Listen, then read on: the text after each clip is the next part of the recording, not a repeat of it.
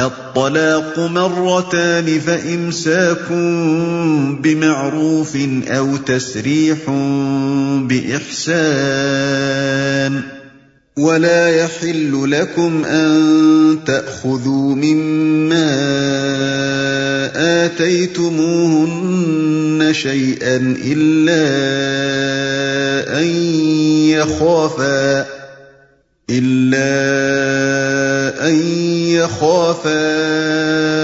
ألا يقيما حدود الله فإن خفتم ألا يقيما حدود الله فلا جناح عليهما فيما افتدت به تلك حدود الله فلا تعتدوها ومن يتعد حدود الله فأولئك هم الظالمون۔ طلاق دو بار ہے، پھر یا تو سیدھی طرح عورت کو روک لیا جائے یا بھلے طریقے سے اس کو رخصت کر دیا جائے، اور رخصت کرتے ہوئے ایسا کرنا تمہارے لیے جائز نہیں ہے کہ جو کچھ تم انہیں دے چکے ہو اس میں سے کچھ واپس لے لو۔ البتہ یہ صورت مستثنی ہے کہ زوجین کو اللہ کے حدود پر قائم نہ رہ سکنے کا اندیشہ ہو۔ ایسی صورت میں اگر تمہیں یہ خوف ہو کہ وہ دونوں حدود الہی پر قائم نہ رہیں گے تو ان دونوں کے درمیان یہ معاملہ ہو جانے میں مضائقہ نہیں کہ عورت اپنے شوہر کو کچھ معاوضہ دے کر علیحدگی حاصل کر لے۔ یہ اللہ کے مقرر کردہ حدود ہیں، ان سے تجاوز نہ کرو، اور جو لوگ حدود الہی سے تجاوز کریں وہی ظالم ہیں۔ بھلے طریقے سے اس کو رخصت کر دیا جائے۔ اس مختصر سی آیت میں ایک بہت بڑی معاشرتی خرابی کی جو عرب جاہلیت میں رائج تھی اصلاح کی گئی۔ عرب میں قاعدہ یہ تھا کہ ایک شخص اپنی بیوی کو بے حد و حساب طلاق دینے کا مجاز تھا۔ جس عورت سے اس کا شوہر بگڑ جاتا اس کو وہ بار بار طلاق دے کر رجوع کرتا رہتا تھا، تاکہ نہ تو وہ غریب اس کے ساتھ بس ہی سکے اور نہ اس سے آزاد ہو کر کسی اور سے نکاح ہی کر سکے۔ قرآن مجید کی یہ آیت اسی ظلم کا دروازہ بند کرتی ہے۔ اس آیت کی روح سے ایک مرد ایک رشتہ نکاح میں اپنی بیوی پر حد سے حد 2 ہی مرتبہ طلاق رجعی کا حق استعمال کر سکتا ہے۔ جو شخص اپنی منکوحہ کو 2 مرتبہ طلاق دے کر اس سے رجوع کر چکا ہو، وہ اپنی عمر میں جب کبھی اس کو تیسری بار طلاق دے گا، عورت اس سے مستقل طور پر جدا ہو جائے گی۔ طلاق کا صحیح طریقہ جو قرآن و حدیث سے معلوم ہوتا ہے یہ ہے کہ عورت کو حالت طہر میں 1 مرتبہ طلاق دی جائے۔ اگر جھگڑا ایسے زمانے میں ہوا ہو جبکہ عورت ایام ماہواری میں ہو تو اسی وقت طلاق دے بیٹھنا درست نہیں ہے، بلکہ ایام سے اس کے فارغ ہونے کا انتظار کرنا چاہیے۔ پھر 1 طلاق دینے کے بعد اگر چاہے تو دوسرے طہر میں دوبارہ 1 طلاق اور دے دے، ورنہ بہتر یہی ہے کہ پہلی ہی طلاق پر اکتفا کرے۔ اس صورت میں شوہر کو یہ حق حاصل رہتا ہے کہ عدت گزرنے سے پہلے جب چاہے رجوع کر لے، اور اگر عدت گزر بھی جائے تو دونوں کے لیے موقع باقی رہتا ہے کہ پھر باہمی رضامندی سے دوبارہ نکاح کر لیں۔ لیکن تیسرے طہر میں تیسری بار طلاق دینے کے بعد نہ تو شوہر کو رجوع کا حق باقی رہتا ہے اور نہ اس کا ہی کوئی موقع رہتا ہے کہ دونوں کا پھر نکاح ہو سکے۔ رہی یہ صورت کہ ایک ہی وقت میں 3 طلاقیں دے ڈالی جائیں، جیسا کہ آج کل جو ہلاک کا عام طریقہ ہے، تو یہ شریعت کی روح سے سخت گناہ ہے۔ نبی صلی اللہ علیہ وسلم نے اس کی بڑی مذمت فرمائی ہے، اور حضرت عمر رضی اللہ عنہ سے یہاں تک ثابت ہے کہ جو شخص بیک وقت اپنی بیوی کو 3 طلاقیں دیتا تھا آپ اس کو درے لگاتے تھے۔ تاہم گناہ ہونے کے باوجود ائمہ اربعہ کے نزدیک تینوں طلاقیں واقع ہو جاتی ہیں اور طلاق مغلظ ہو جاتی ہے۔ اس میں سے کچھ واپس لے لو، یعنی مہر اور وہ زیور اور کپڑے وغیرہ جو شوہر اپنی بیوی کو دے چکا ہو، ان میں سے کوئی چیز بھی واپس مانگنے کا اسے حق نہیں ہے۔ یہ بات ویسے بھی اسلام کے اخلاقی اصولوں کی ضد ہے کہ کوئی شخص کسی ایسی چیز کو جسے وہ دوسرے شخص کو ہبہ یا ہدیہ و تحفہ کے طور پر دے چکا ہو واپس مانگے۔ اس ذلیل حرکت کو حدیث میں اس کتے کے فعل سے تشبیہ دی گئی ہے جو اپنی ہی قے کو خود چاٹ لے، مگر خصوصیت کے ساتھ ایک شوہر کے لیے تو یہ بہت ہی شرمناک ہے کہ وہ طلاق دے کر رخصت کرتے وقت اپنی بیوی سے وہ سب کچھ رکھوا لینا چاہے جو اس نے کبھی اسے خود دیا تھا۔ اس کے برعکس اسلام نے یہ اخلاق سکھائے ہیں کہ آدمی جس عورت کو طلاق دے اسے رخصت کرتے وقت کچھ نہ کچھ دے کر رخصت کرے، جیسا کہ آگے آیت 241 میں ارشاد فرمایا گیا ہے۔ عورت اپنے شوہر کو کچھ معاوضہ دے کر علیحدگی حاصل کر لے۔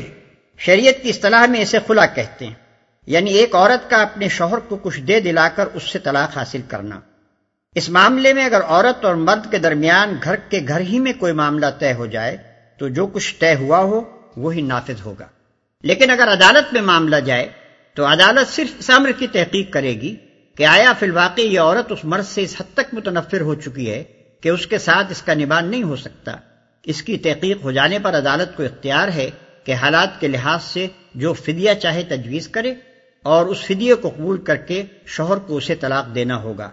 بالعموم فقہا نے اس بات کو پسند نہیں کیا ہے کہ جو مال شوہر نے اس عورت کو دیا ہو اس کی واپسی سے بڑھ کر کوئی فدیہ اسے دلوایا جائے۔ خلا کی صورت میں جو طلاق دی جاتی ہے وہ رجعی نہیں بلکہ بائنہ ہے، کیونکہ عورت نے معاوضہ دے کر اس طلاق کو گویا خریدا ہے، اس لیے شوہر کو ہی حق باقی نہیں رہتا کہ اس طلاق سے رجوع کر سکے۔ البتہ اگر یہی مرد و عورت پھر ایک دوسرے سے راضی ہو جائیں اور دوبارہ نکاح کرنا چاہیں تو ایسا کرنا ان کے لیے بالکل جائز ہے۔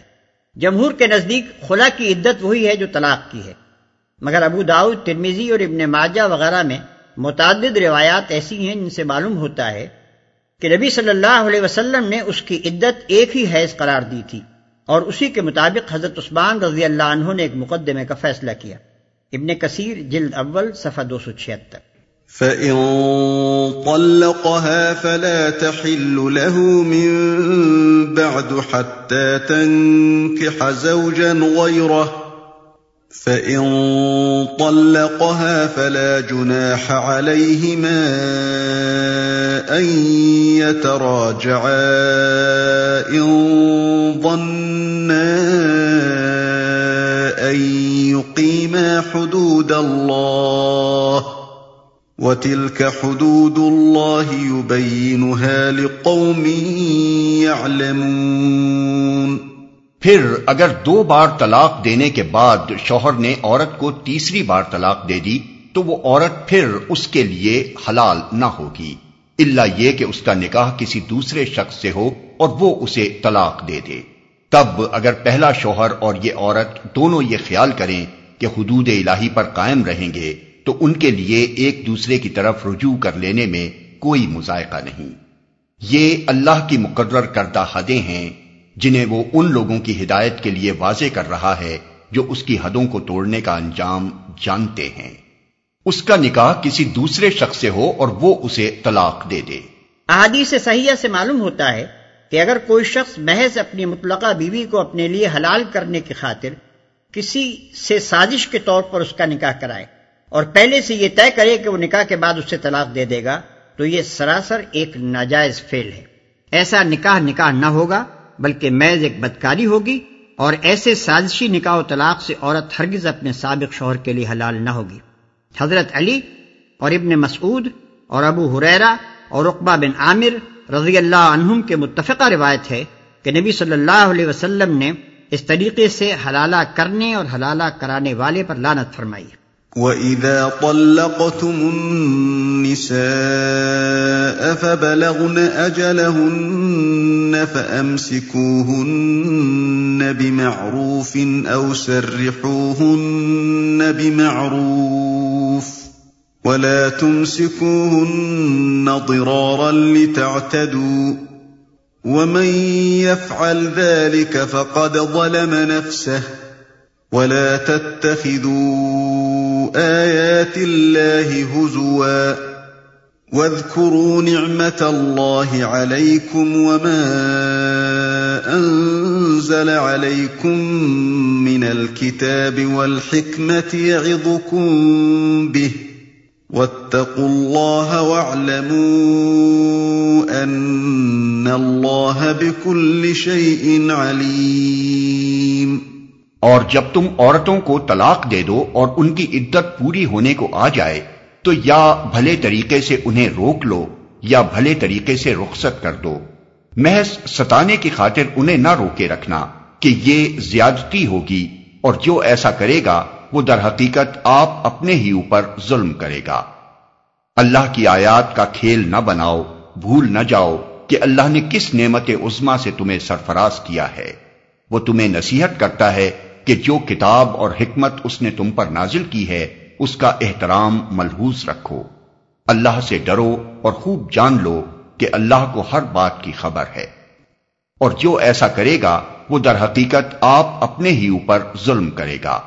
یعنی ایسا کرنا درست نہیں ہے کہ ایک شخص اپنی بیوی کو طلاق دے اور عدت گزرنے سے پہلے محض اس لیے رجوع کرے کہ اسے پھر ستانے اور دق کرنے کا موقع ہاتھ آ جائے۔ اللہ تعالیٰ ہدایت فرماتا ہے کہ رجوع کرتے ہو تو اس نیت سے کرو کہ اب اس نے سلوک سے رہنا ہے، ورنہ بہتر یہی ہے کہ شریفانہ طریقے سے رخصت کر دو۔ وہ تمہیں نصیحت کرتا ہے کہ جو کتاب اور حکمت اس نے تم پر نازل کی ہے اس کا احترام ملحوظ رکھو، یعنی اس حقیقت کو فراموش نہ کر دو کہ اللہ نے تمہیں کتاب اور حکمت کی تعلیم دے کر دنیا کی رہنمائی کے عظیم الشان منصب پر مامور کیا ہے۔ تم امت وسط بنائے گئے ہو، تمہیں نیکی اور راستی کا گواہ بنا کر کھڑا کیا گیا ہے۔ تمہارا یہ کام نہیں ہے کہ ہیلا بازیوں سے آیات الہی کا کھیل بناؤ، قانون کے الفاظ سے روح قانون کے خلاف ناجائز فائدے اٹھاؤ، اور دنیا کو راہ راست دکھانے کے بجائے خود اپنے گھروں میں ظالم اور بدراہ بن کر رہو۔